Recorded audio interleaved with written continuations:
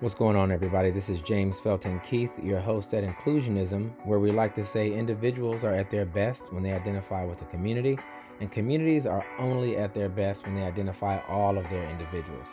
Per that stance, this particular show will be a special edition based on a panel from the Personal Data Day Summit back in September this year. And the panel was titled Centering Racial Equity Throughout Data Integration. I think it's an interesting conversation between government and activist actors to try and agree on how we collect data on the individuals that participate in our communities. And I think throughout the conversation, we'll be exploring how ethical and or equitable the usage and distribution of this data is to ensure that we can enhance quality of life. And so that's coming up next, and I hope that you enjoy. WHCR 90.3 FM, New York. I'm joined here by two extraordinary women. Let me give some context to this, again, very last panel of this year's odd COVID Zoom Personal Data Day. I'm joined by Amy Hahn Nelson, who is at the University of Pennsylvania's AISP, which stands for the Actionable Intelligence for Social Policy Initiative. And we'll get into what the AISP is and what she does over there, as well as Tawana Petty, who is the director of the Data Justice Program at Detroit Community Technology Project. And Tawana actually wears a bunch of other hats. I had to amend her profile on the Eventbrite a few times because, as you can see, her hair is dope, but she still wears a lot of hats, which I don't understand. And so as we get into these two women and what they're doing and how they came together, maybe we just start with just some very brief overviews of sort of what you're doing, what thrusted you into this the data space, and so maybe Tawana, what you doing? What you been doing? How you doing? And what have you been doing? Yeah. How you doing, James? It's always good to see you out here doing the good trouble in the world. Yeah, trying to. So as James indicated, my name is Tawana Petty. I'm a lifelong Detroiter. I direct the Data Justice Program for Detroit Community Technology Project. I also convene the Detroit Digital Justice Coalition.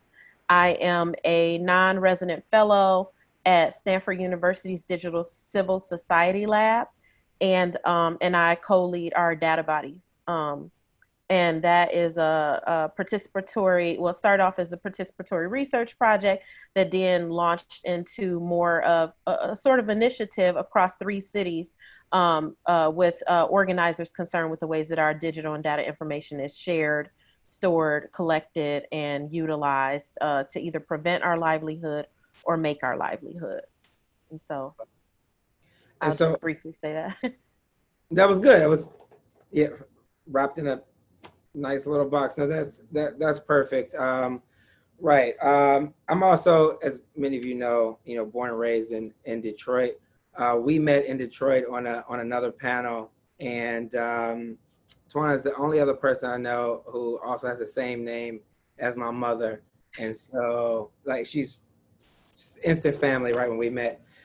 Anyway, I won't get tumble down the rabbit hole too much. New family, I had a 30-minute call set with Amy, and it ran, way long, talking about sort of the way the world works and how we can operate it better. So, Amy, can you give us just a brief overview of what the AISP does and what it is? Sure. So, I am a native, lifelong Charlottean. So I live in Charlotte, but I work remotely, even pre-COVID, for University of Pennsylvania. My work is national, so I can do that. And AISP supports government agencies in cross-sector collaboration to help share and integrate data.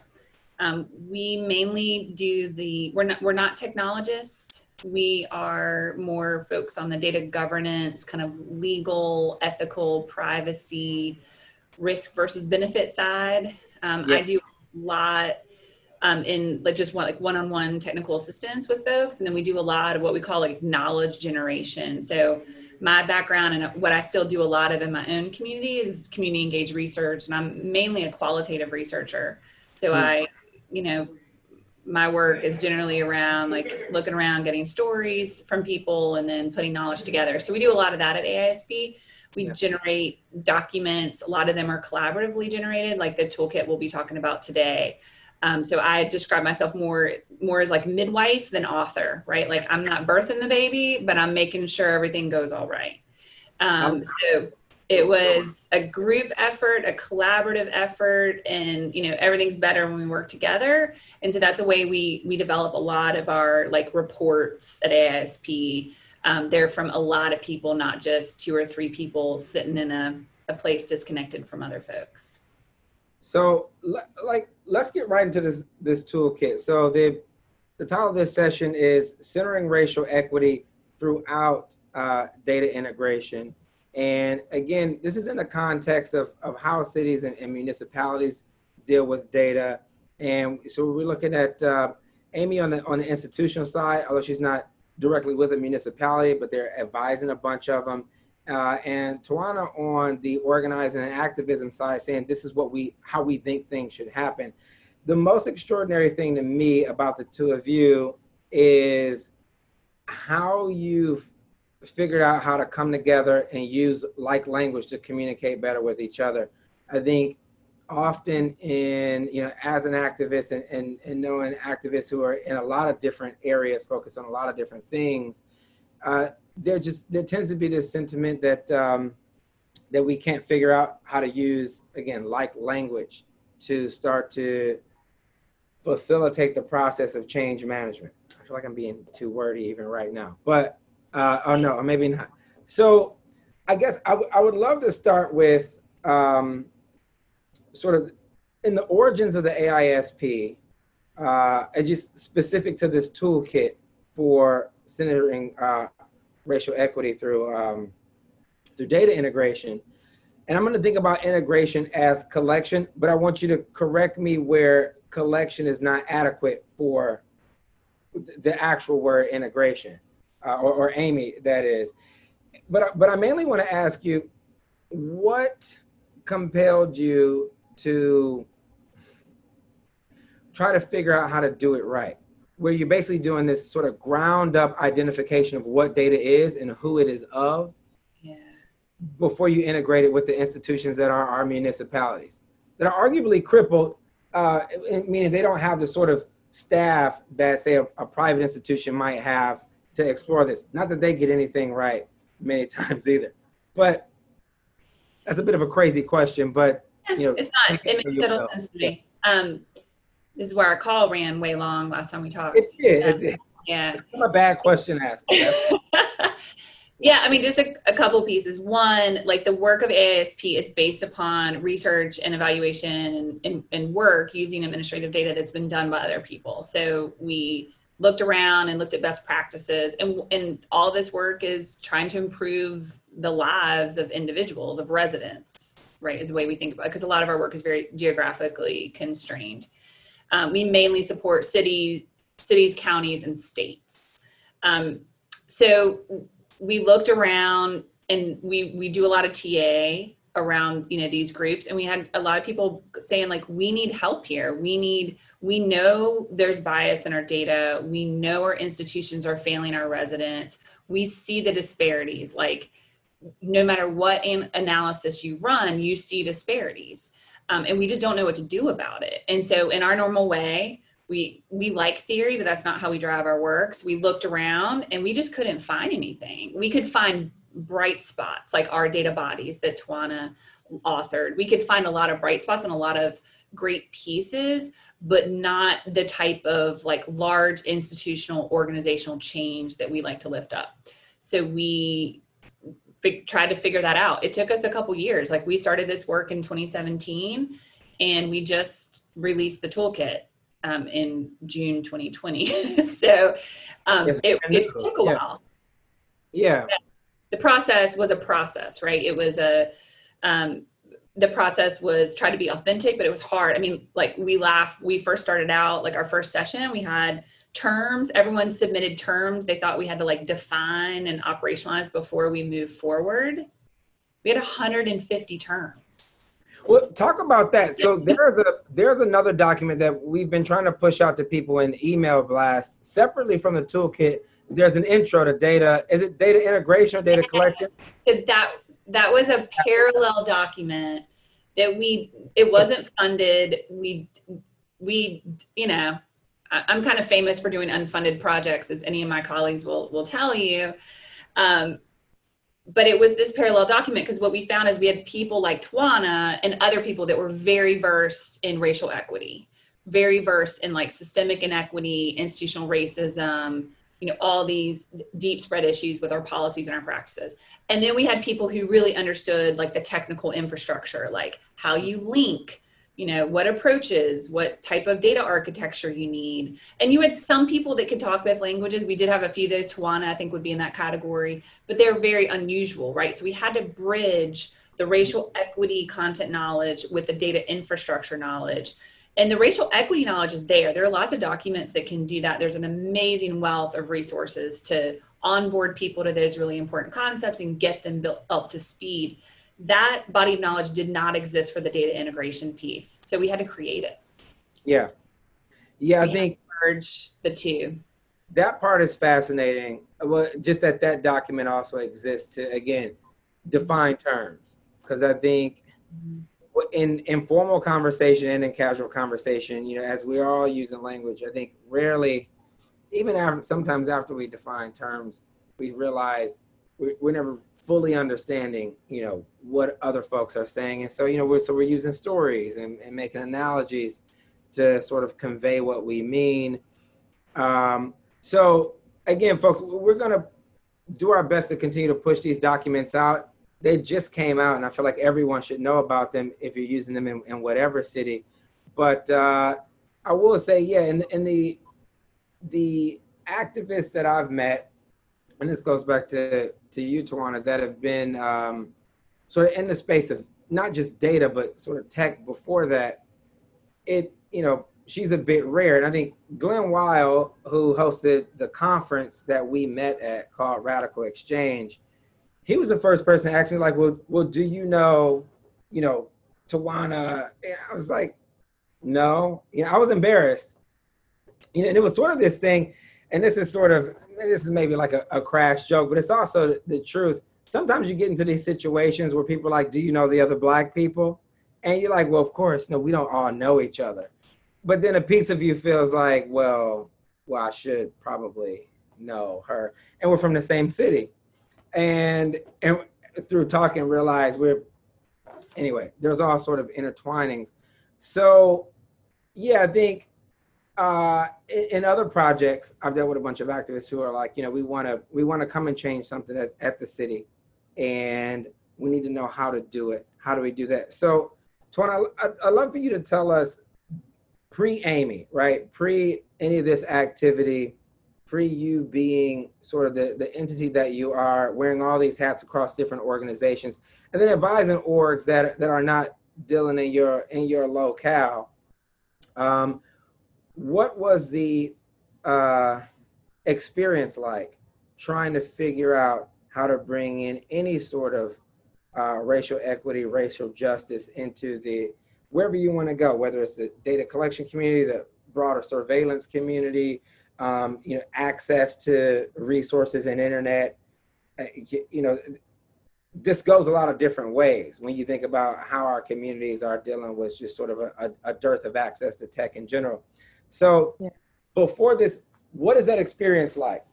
And who are you dealing with, if anyone at all?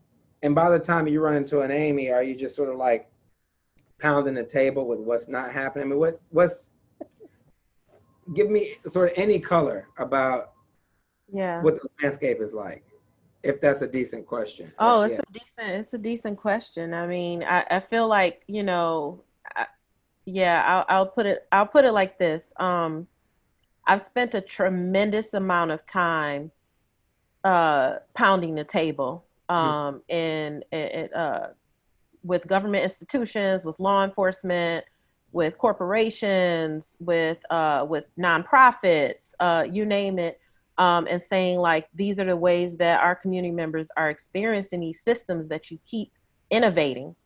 And who are you talking to when you decide that this is the solution that we need? Because what I'm seeing is a lot of disparity, a lot of marginalization, a lot of targeting, a lot of surveillance, and we're living under what I don't like to call, but I frequently call the biometric industrial complex, where every aspect of our bodies is being utilized for profit.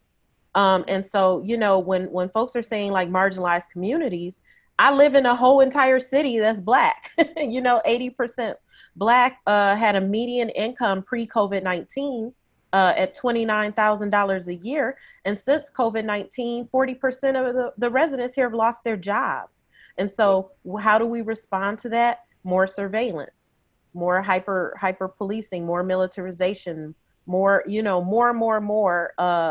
innovative, quote unquote, solutions to public safety that don't include resources.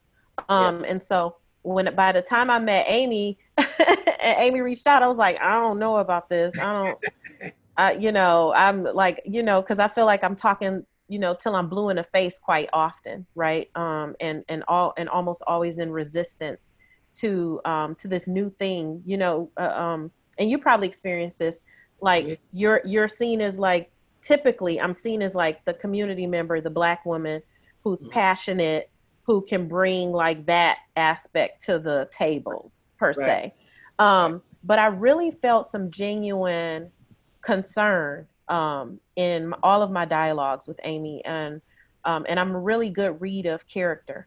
And so I was like, I'm going to give this a chance, and then Tamika Lewis, another one of my comrades, was also like vouching. And they're a comrade, also a co-lead of our data bodies, which we did over just to give you a brief idea of what our data bodies is over several years, we did research across 3 cities, Detroit, Charlotte, and LA. And we were having these community conversations with residents about like how they were experiencing these systems. And there was this constant running theme across 3 cities of, we feel tracked, we feel targeted, we feel surveilled, we feel watched, we don't feel seen. And these systems are communicating with us, but they're communicating with us with the intent to extract data or to marginalize us from resources. But when we need information, we're unable to access that information. Or the smallest mistake that we've made in our lives is being replicated across systems, and then we're being penalized. So if I don't pay my water bill, it's following me. I can't access housing and those sorts of things. And so when Amy was talking about centering equity throughout data integration, of course, Tamika and I were like, we don't want data integrated at all. But I want to go there. But we got into the room and we saw that there were so many stakeholders, like philanthropy, city government agencies, folks who were really trying to figure out how to not replicate harmful systems. And Amy kept bringing us back to the table, like even through shouting matches and even through us saying like, we disagree with this or we disagree with that. There was a level of consistency that I haven't seen. Normally what happens is people bring you to the table, they want to pick your brain, and when you disagree, you don't hear from them again. And then they put something out and then say that you advised. And that is not how this process went. And so I was really excited. And we didn't just travel back and forth. We had phone calls, we had meetings, and this was over a 2-year period, like Amy said. And so, it was tremendous when the toolkit came out. I was really excited. I think I tweeted it, and the next day, and people from all over the world were like, I've been waiting for something like this. And so, so that is how the process went. And of course, it's a beginning. It's not, this isn't the solution to all the crises, but the fact that there are so many government institutions not centering racial equity, not even talking about racial equity, gives us a tremendous end to that dialogue. Yeah, an interesting, Citigroup just published and I just saw this because of some other projects that I'm involved in, just via diversity and inclusion. But Citigroup just published a paper, I think, like 2 days ago, that said that we're missing about $16 trillion in GDP just in this country alone, based on systemic racism. And it's just because of the lack of access to resources, banking resources, but also the ability to distribute authorities per valuable entities, whether they be institutions or products or you name it. And so again, when I found out what this was, just based on an email from you, my mind was sort of blown too, because before I was this politician activist guy, I was really just in corporate change management, or what we liked to call at that time corporate ethnography, or the ethnography of tech. We go into cities, we go into corporations, we go into large institutions to try to understand what the culture of those institutions are like via the tech that they're using to communicate with each other. That's a bit long-winded, but these frameworks are absolutely necessary if we're going to see sort of real change come into place. So let's just talk about if it's possible, Amy, is it possible to sort of bullet point some of what the toolkit is? Definitely. Yeah. I mean, we try to make it an intuitive framework. So if you think about any kind of data use, and if you're, listening to this right now, you probably have some kind of, we all have experience with data, right? I see data as information. All of us have experience with data and information in some way. So you think about the process, right? So planning is the first step. And then you have, data collection. So you got to kind of plan what question you have, and you got to figure out how you're going to collect that data. Maybe that data already exists. That's the data that we mainly focus on at AISP, is what's called like administrative data reuse. So we're reusing something that already exists for a different purpose. So because of that, you have to be really careful about it, right? Because it wasn't collected for the purpose upon which you're using it. So data collection, and then the next step is data access. So that really gets at this like democratization of data. We talk a lot about access within the toolkit. I personally think we have a lot of data that's open that shouldn't be, because I see it as a privacy issue. And it's just I see it as discriminatory. Some people would find fault with that word. So data access is a focus we look a lot at. And then data analysis. Wait, but does that fall into the access category? The potentially discriminatory data? Yeah. That's an access problem. Yeah, so we talk a lot about like what's open, what's restricted. So in my world, I work a lot with restricted data. So data that can be used legally and ethically if you do it really carefully, right? And then there's some data that's just unavailable. Either it doesn't exist or it shouldn't be used. Like a good example I commonly use is like domestic violence data. That data exists. We have shelters that store that data. In my opinion, in my experience, have found very few examples where the risk is worth, or where the benefit is worth the risk of disclosure. So that's an example. That's a good one, because the panels right before this, there were a lot of folks talking about data collection, mainly outside of this country, about domestic violence data. So really, for me, being a guy who wears a blue suit most days, just sort of mind-blowing stuff coming out of Bosnia and India. But really risky data collection. Yeah, but oh yeah, that was the question. So in your experience, are these sort of community-based organizations or nonprofits collecting that particular kind of data, or is this data that is resting at the municipality? They're regulated different ways, and I think that part matters. So here's a good example. So we deal with both. So restricted data can be, so nonprofit data is technically private data, which isn't always covered by privacy law. The privacy rule of 74, it's private data. It's kind of the Wild West. But then there's some like hybrid data, like anything in the homeless management information system. So if you have shelter data that is domestic violence related, you may have housing or homeless shelters that have HIV status, domestic violence. I mean, it's a tremendous amount of data where if it's it's a huge privacy risk.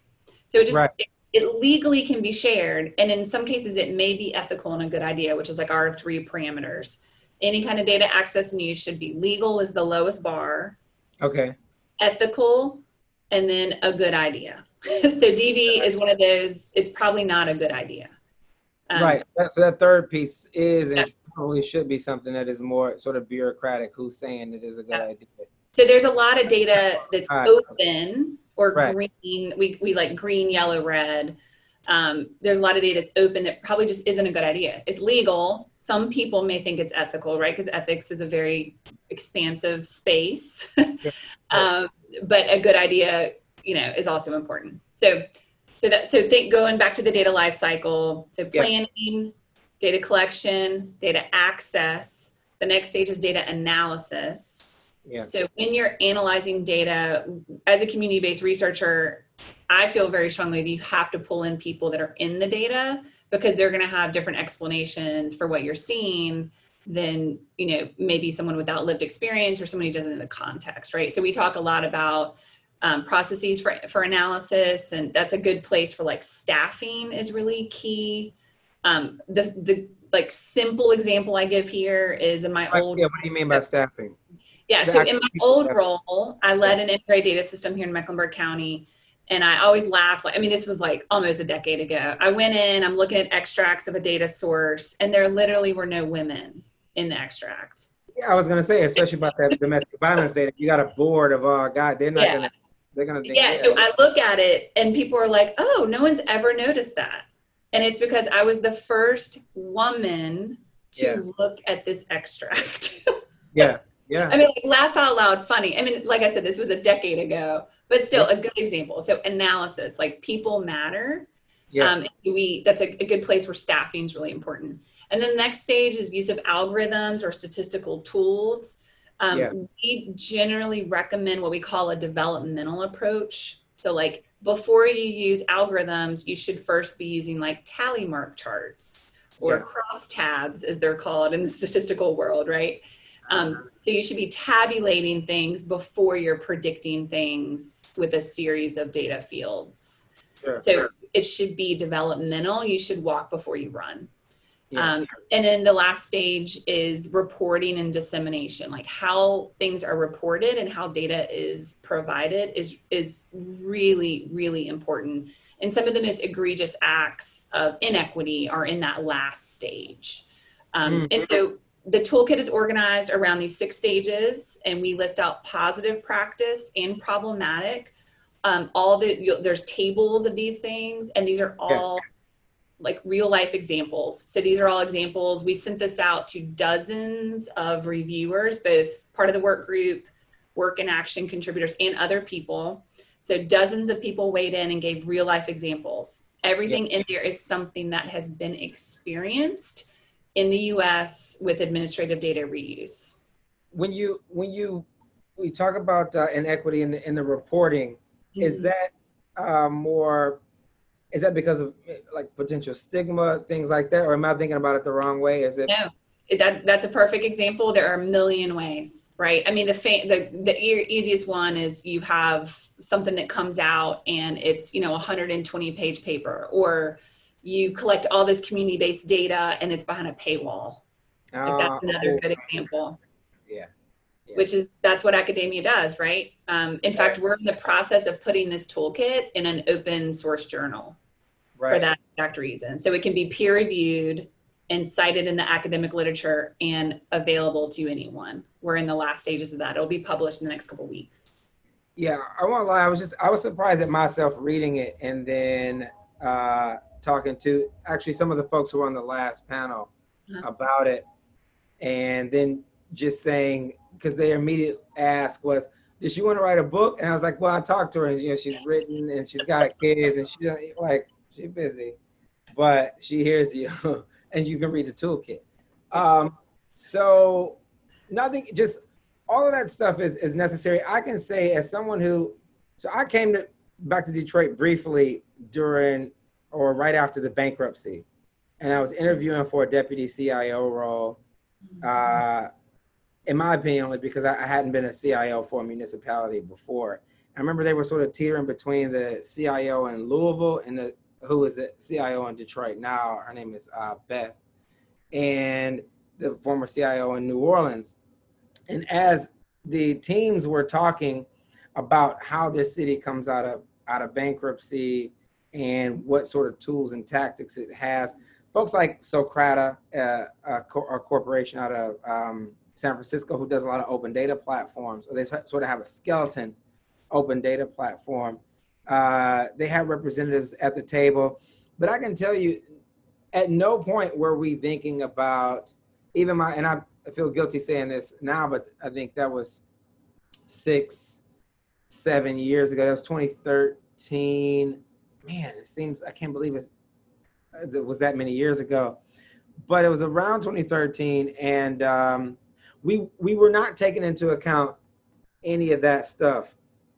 Tawana, just, I guess, because Detroit is, I guess, relevant here, what was going on in your world, and if you can remember, in that sort of 2013, 2014 time frame, from this standpoint, was this an issue then, or are a lot of your initiatives newer than that? Were folks talking about this sort of thing? I mean, yeah, I can tell you our language was contrived bankruptcy, if that gives you any indication of where we were, and what we were writing, and maybe not thinking of it from like a data analytics or data integration standpoint or perspective, but understanding the power of narrative, right? And the power that narrative has on policy making. And so, you know, Detroit being, and I say this all the time to anybody who will listen, you know, I'm 40, just turned 44. I had to remember how old I am, 43, 44. Anyhow, just had a birthday. I can't remember. So, but for the last half century or my entire life, we've been under a particular dominant negative narrative. And that type of narrative, which I consider narrative like data, right? It's like this compilation of ideas and thoughts, images, and all sorts of ways that people articulate your existence in the city. And so because of that, so many things get implemented here that get very little resistance. People just kind of go along with it because that's what the data says. The data says that the people in Detroit are hopeless and helpless and can't take care of their property, and they're violent, and, you know, and all these sorts of things. And so when the bankruptcy came to the city, we just saw it as another opportunity to grab the water, and other types of significant infrastructure here. And so, so we were having a dialogue, not with this specific verbiage, but we understood, those of us on the ground who have been fighting these systems for a long time or trying to make them more racially equitable. We understood that the narrative or the integration of these systems that were having one particular dialogue were having this sort of negative impact on how we were able to make a livelihood. And as you can see, post bankruptcy, there's only about a 3-mile radius of the city that is experiencing any sort of vibrancy. And so, And they've rebranded the different, those neighborhoods weren't called what they are now. Right, absolutely. Complete and total erasure. Right, exactly. Yeah. Just, again, I wanted to sort of leverage these personal stories to I guess, drive home, because I think this is valuable for not only like a Detroit, but again, you know, Charlotte and Baltimore and, you know, Philly, a much bigger city, but even, you know, the Clevelands and the Pittsburghs and parts of New York. We deal with a group here, and you may be familiar with them, Silicon Harlem, who's here uptown in Manhattan. And they're leading some arguments around, again, like internet access, but also data collection, et cetera.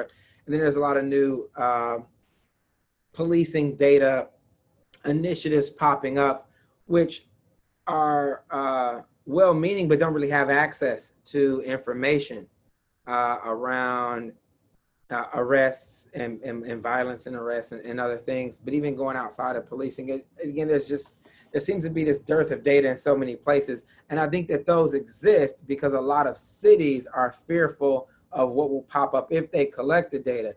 And what in my work I'm regularly trying to communicate to these folks is, if you have a plan to get better, a lot of people are willing to accept you where you are. You just have to tell them how you're going to methodologically get better at collecting data, reporting out about folks, and assessing that data. So I guess use the last three, not in a chronological way, of the AISP toolkit. So we're almost sort of coming up on time. I know that you all are sort of on the ground doing the work regularly. Is this the kind of work, I feel like I already know Amy's answer to this, going to be, I'm curious to know if you all would be interested in leveraging a toolkit like this to engage large non-governmental institutions and for-profit institutions, right? So government is large and complex and has its issues. Can I rinse and repeat this in other places? If not, off the top of your head, what would you modify? Is that a bad question? Again, I'm just coming to this with sort of, I didn't write these down. I mean, so in full disclosure, we get a lot of inquiries. I'm getting a couple a week, and they're from, I do have private sector inquiries. I mean, we mainly deal with government data because that's frankly what AISP does. Like that's our lane, is administrative data reuse. But I personally have a lot of experience with nonprofit data because a lot of data integration efforts is about connecting and government data, what the organizations need who are supposedly, hopefully serving communities, is connections so they can, improve services and outcomes ultimately. And that's really hard to do. So you have a lot of these CBOs and nonprofits who are working blind, right? So you have like school-based nonprofits that have no school data. And so a lot of what I've done in my career, and I've done this through AISP as well, is help make those connection points. So yeah, I think there's tremendous applicability to nonprofit data and for-profit data. And I think we have a moral imperative to demand that government get it right. Yeah. Like private companies aren't charged, well, I mean, at the rate we continue to privatize things, maybe, but at this point, government still is in charge of services for improving the lives of residents.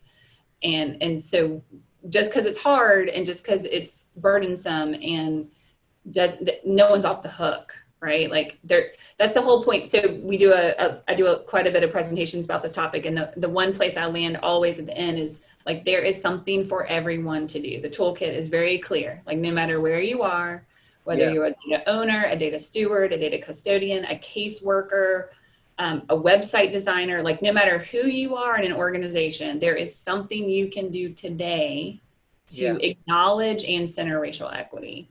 And the toolkit gives very clear examples of that, both like in those tables of practices and also in examples of people doing the work right now in the U.S. Tawana, I feel like you were going to say something. Yeah.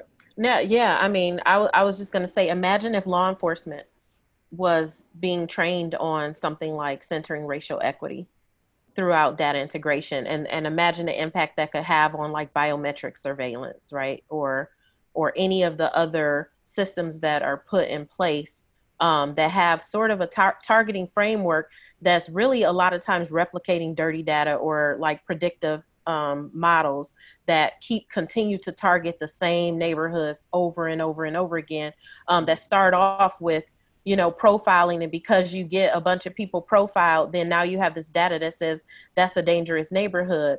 And then you just keep replicating that. So imagine if, institutions like that were being trained on something like this toolkit, right?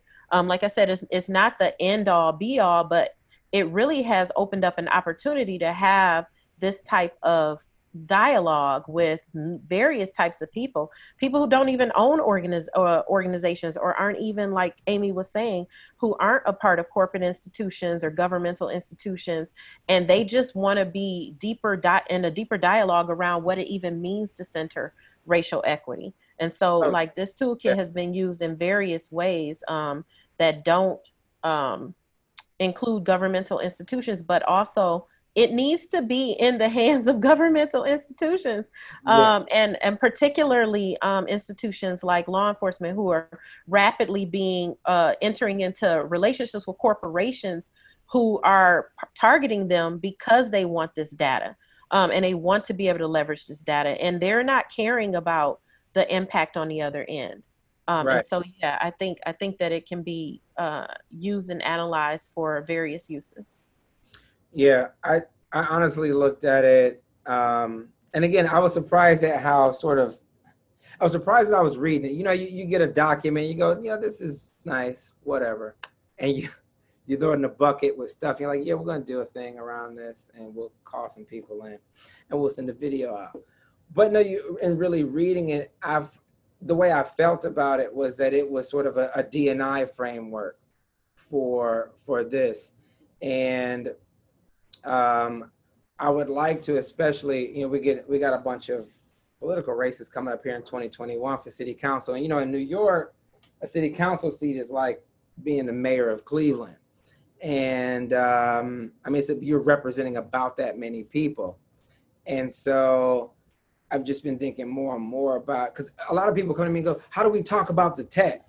Like, well, and I think to Tawana's last point is there are a lot of people who want to figure out how to get involved. We had a pretty large event here at a pretty huge church on the far west side, not just big in congregation size, but it's a big piece of land. It was built by the Rockefellers back in the day. And the NAACP did an event there with a bunch of academics. And I was shocked to see how many people there came to talk about personal data use. It was not my event. I was just sort of invited as a guest. I was not asked to speak. Slightly offended by that. But there were a lot of people there who were just intrigued. People know that something is happening. They just don't know how it's happening and how to get involved. And there were conversations around what can we bring into our community boards, which is it happens sort of council district by council district here in the New York boroughs. And then we have other boards that deal directly with the police precincts that filter in the community. So there's a lot of local infrastructure normally run by old ladies who are building tenants association presidents. We all live in, you know, buildings out here. And again, they're curious about what sort of tools and tactics they can use to start to erect new infrastructure in these old institutions, whether it be the police or the municipality or you name it. So I've exhausted all my questions. I wanted to sort of put that on display so that I have some content to throw with the, I'm an activist, so I'm gonna, as I push this document into more people's hands, like, look at these two, like, hear them out. You don't have to hear me say it. Are there sort of any last thoughts? Oh, you know, before last thoughts, do you see the toolkit being used anywhere that is of particular interest right now, especially like any police departments? Is that popping up on either one of you all's radar? Is something sexy like that happening? Not yet, which is fine if it's not yet. But.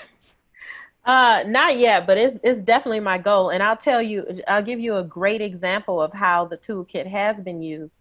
So the definition that we all collectively came up with for racial equity has now been implemented into a Detroiters Bill of Rights, of which, James, you know, you and I have been talking about some form of a Bill of Rights for Detroit for years.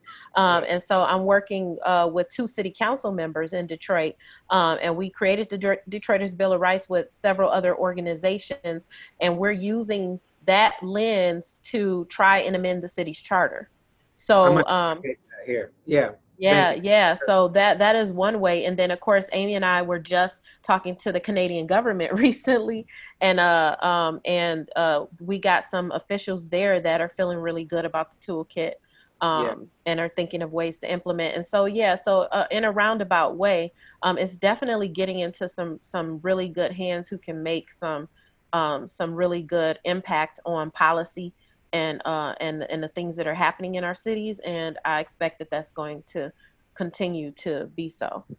Yeah, we'll play. I'll say I have some particular interest in trying to get something similar. I know a lot of folks are talking about policing right now, but in New York, I think the MTA and the Department of Transportation have some unique access to all communities and could really benefit from something like this. And so we plan on trying to engage them with something like this. But anything else from you, Amy? Yeah, I mean, I'll just say like one of the frames that we use for the toolkit is this idea of infrastructure, right? Like you look at the 1800s and our great nationwide infrastructure project were the railroads, right?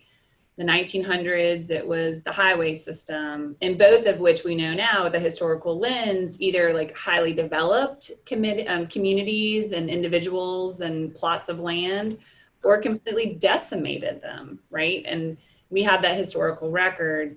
And so we try to make the argument that our infrastructure project of our century is data infrastructure. And we can either contextualize it appropriately in a historical context with the lived reality and the historical reality of residents in our country, or we cannot. And if we don't, we're going to make the same mistakes we did with the previous, century focused infrastructure projects. So like we have a time to do it right. Yeah. And so we hope that people think about it, because all of these are design decisions and a lot of them are fairly simple, you know, and a lot of, for example, like data collection, it's as simple as like, don't force that field.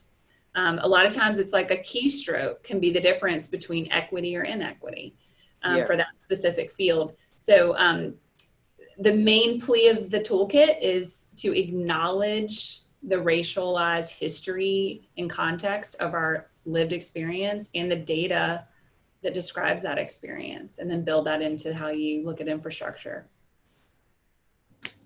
Okay, perfect. Thank you. Thank you both for taking the time on Friday at 4:30. Thank you, really. That's all I got. We'll be in touch. We'll be sending some emails out. Some people may bug you. I get that there are capacity issues, but thank you for being available. James, I want to say one thing really quick. I want to say I would be remiss if I didn't say compliment the toolkit with the Digital Defense Playbook, which is our data body's digital defense playbook. So that's odbproject.org. And I think that they're a good way to bring people into, like, that has like some exercises, community stories and things. And then you can bring people into the analysis and take them over to praxis with the Centering Racial Equity Toolkit. They're really complementary. Oh, go ahead, Amy. Yeah. No, I was saying they're really complementary documents. I just co-sign everything that she just said. I love the Our Data Bodies work. It shifts. Yeah, we want to do some targeted emailing on this in particular to say 1, 2, 3 step, digest this, like take 2 of these, call us in the morning. This is where we should start. But and I feel like now we're getting off into another tangent, but what were the other, you mentioned 2 other cities outside of Detroit that were some of the folks from Our Data Bodies, or maybe you didn't. Yeah. Charlotte was one of them. That's one of the ways in which on how you all met. Kind of. I think I got responded to because people vouched for me in Charlotte because I'm a community engaged researcher. So work here. So I think that's how I got a call back from Tawana initially. You can imagine how many researchers I hear from, and it was like Tamika Lewis, and I was like, oh yeah, sure, I'm down. And LA is the other one, particularly working with Mariela Saba and Stop LAPD Spying and LA Can, and they were mostly focused on unhoused populations and Skid Row. And so seeing how those communities who are unhoused experience these systems and how their data is shared and integrated, and how it a lot of times prevents them from becoming housed, and from becoming, deeper contributors. We got a huge growing housing crisis. We just did a basic income march a couple of days ago, and the majority of our growth in that particular issue has been with housing insecure folks and a bunch of the formerly homeless and currently homeless living in New York, sort of being activists around this issue. We're getting ready to inherit a whole new crisis after our moratorium stops in New York. I'm a little shocked that no one from New York is already working with you all. Amy, I know that you all deal with the city, but I'm a little shocked. And now I feel well, you got some great folks there. that. You have some great folks there. You have Dr. Ruha Benjamin. You have Sita. I'm sorry, Greta. And I'm blanking now. Sorry, Greta. But you have Community Tech New York. You have some folks there, and then there are so many folks in New York who are working on some of these issues. So I'm blanking because it's been a long day, just like you've had a long day. All of us had a long day. And I am going, Greta Byram, I'm sorry. I never forget her name. But anyway, there are folks who are working on various levels of access in addition to working on those situations as well. And so I'm happy to do some connections around that. But you're right, New York is a particular beast because, it's going to be 100 times more than what we might experience in, cities that aren't quite as large, but definitely worth. Yeah. And James, just to connect the dots a little bit with AISP, so our co-founder is Dennis Colhane. He's the researcher that did all the work that led to Housing First being like a HUD policy. That was all research that was done in New York City in the 90s. Okay. So, full circle, like this is why AISP exists, is to use administrative data to drive policy decisions that are like truly, shifting policy in a good way to support residents. Yeah. Okay. And of course, the Poor People's Campaign has folks everywhere. Yeah, they're here. Yeah. We're working on. Yeah. That's a good one. Okay. Well, any intros you have? Because we're gonna figure out how to do something, hyper local on the ground. Because again, I'm embarrassed when you go, Detroit, Charlotte, LA, and not New York. Just on a personal note, but also it's just, this is a conversation that we're trying to, and we had some of these conversations earlier in the day with some California and ATL people about how we filter in these talks about data into whether it's our regular business life or regular, activism life or regular governmental lives. And so anyway, we want to do a better job of that. So thank you. Thank you both. Thank you. Thank you, everybody. Right. Good dialogue. I cut this thing off, but yes. All right. I'm going to stop. Yeah. All right. Thank you. You're still live. All right. I think I'm still live. Yes. Okay.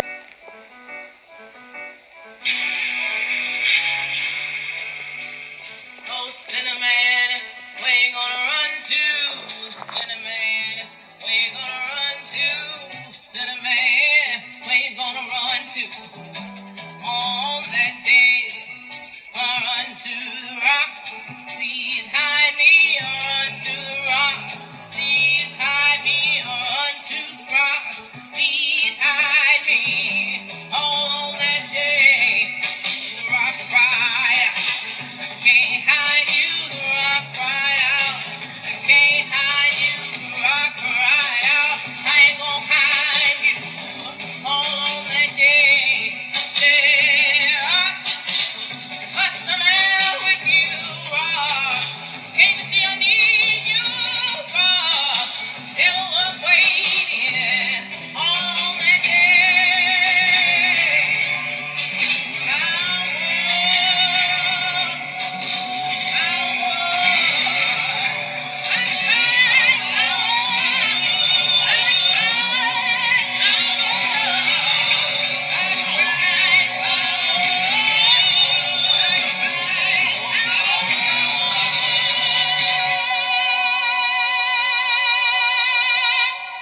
WHCR 90.3 FM, New York.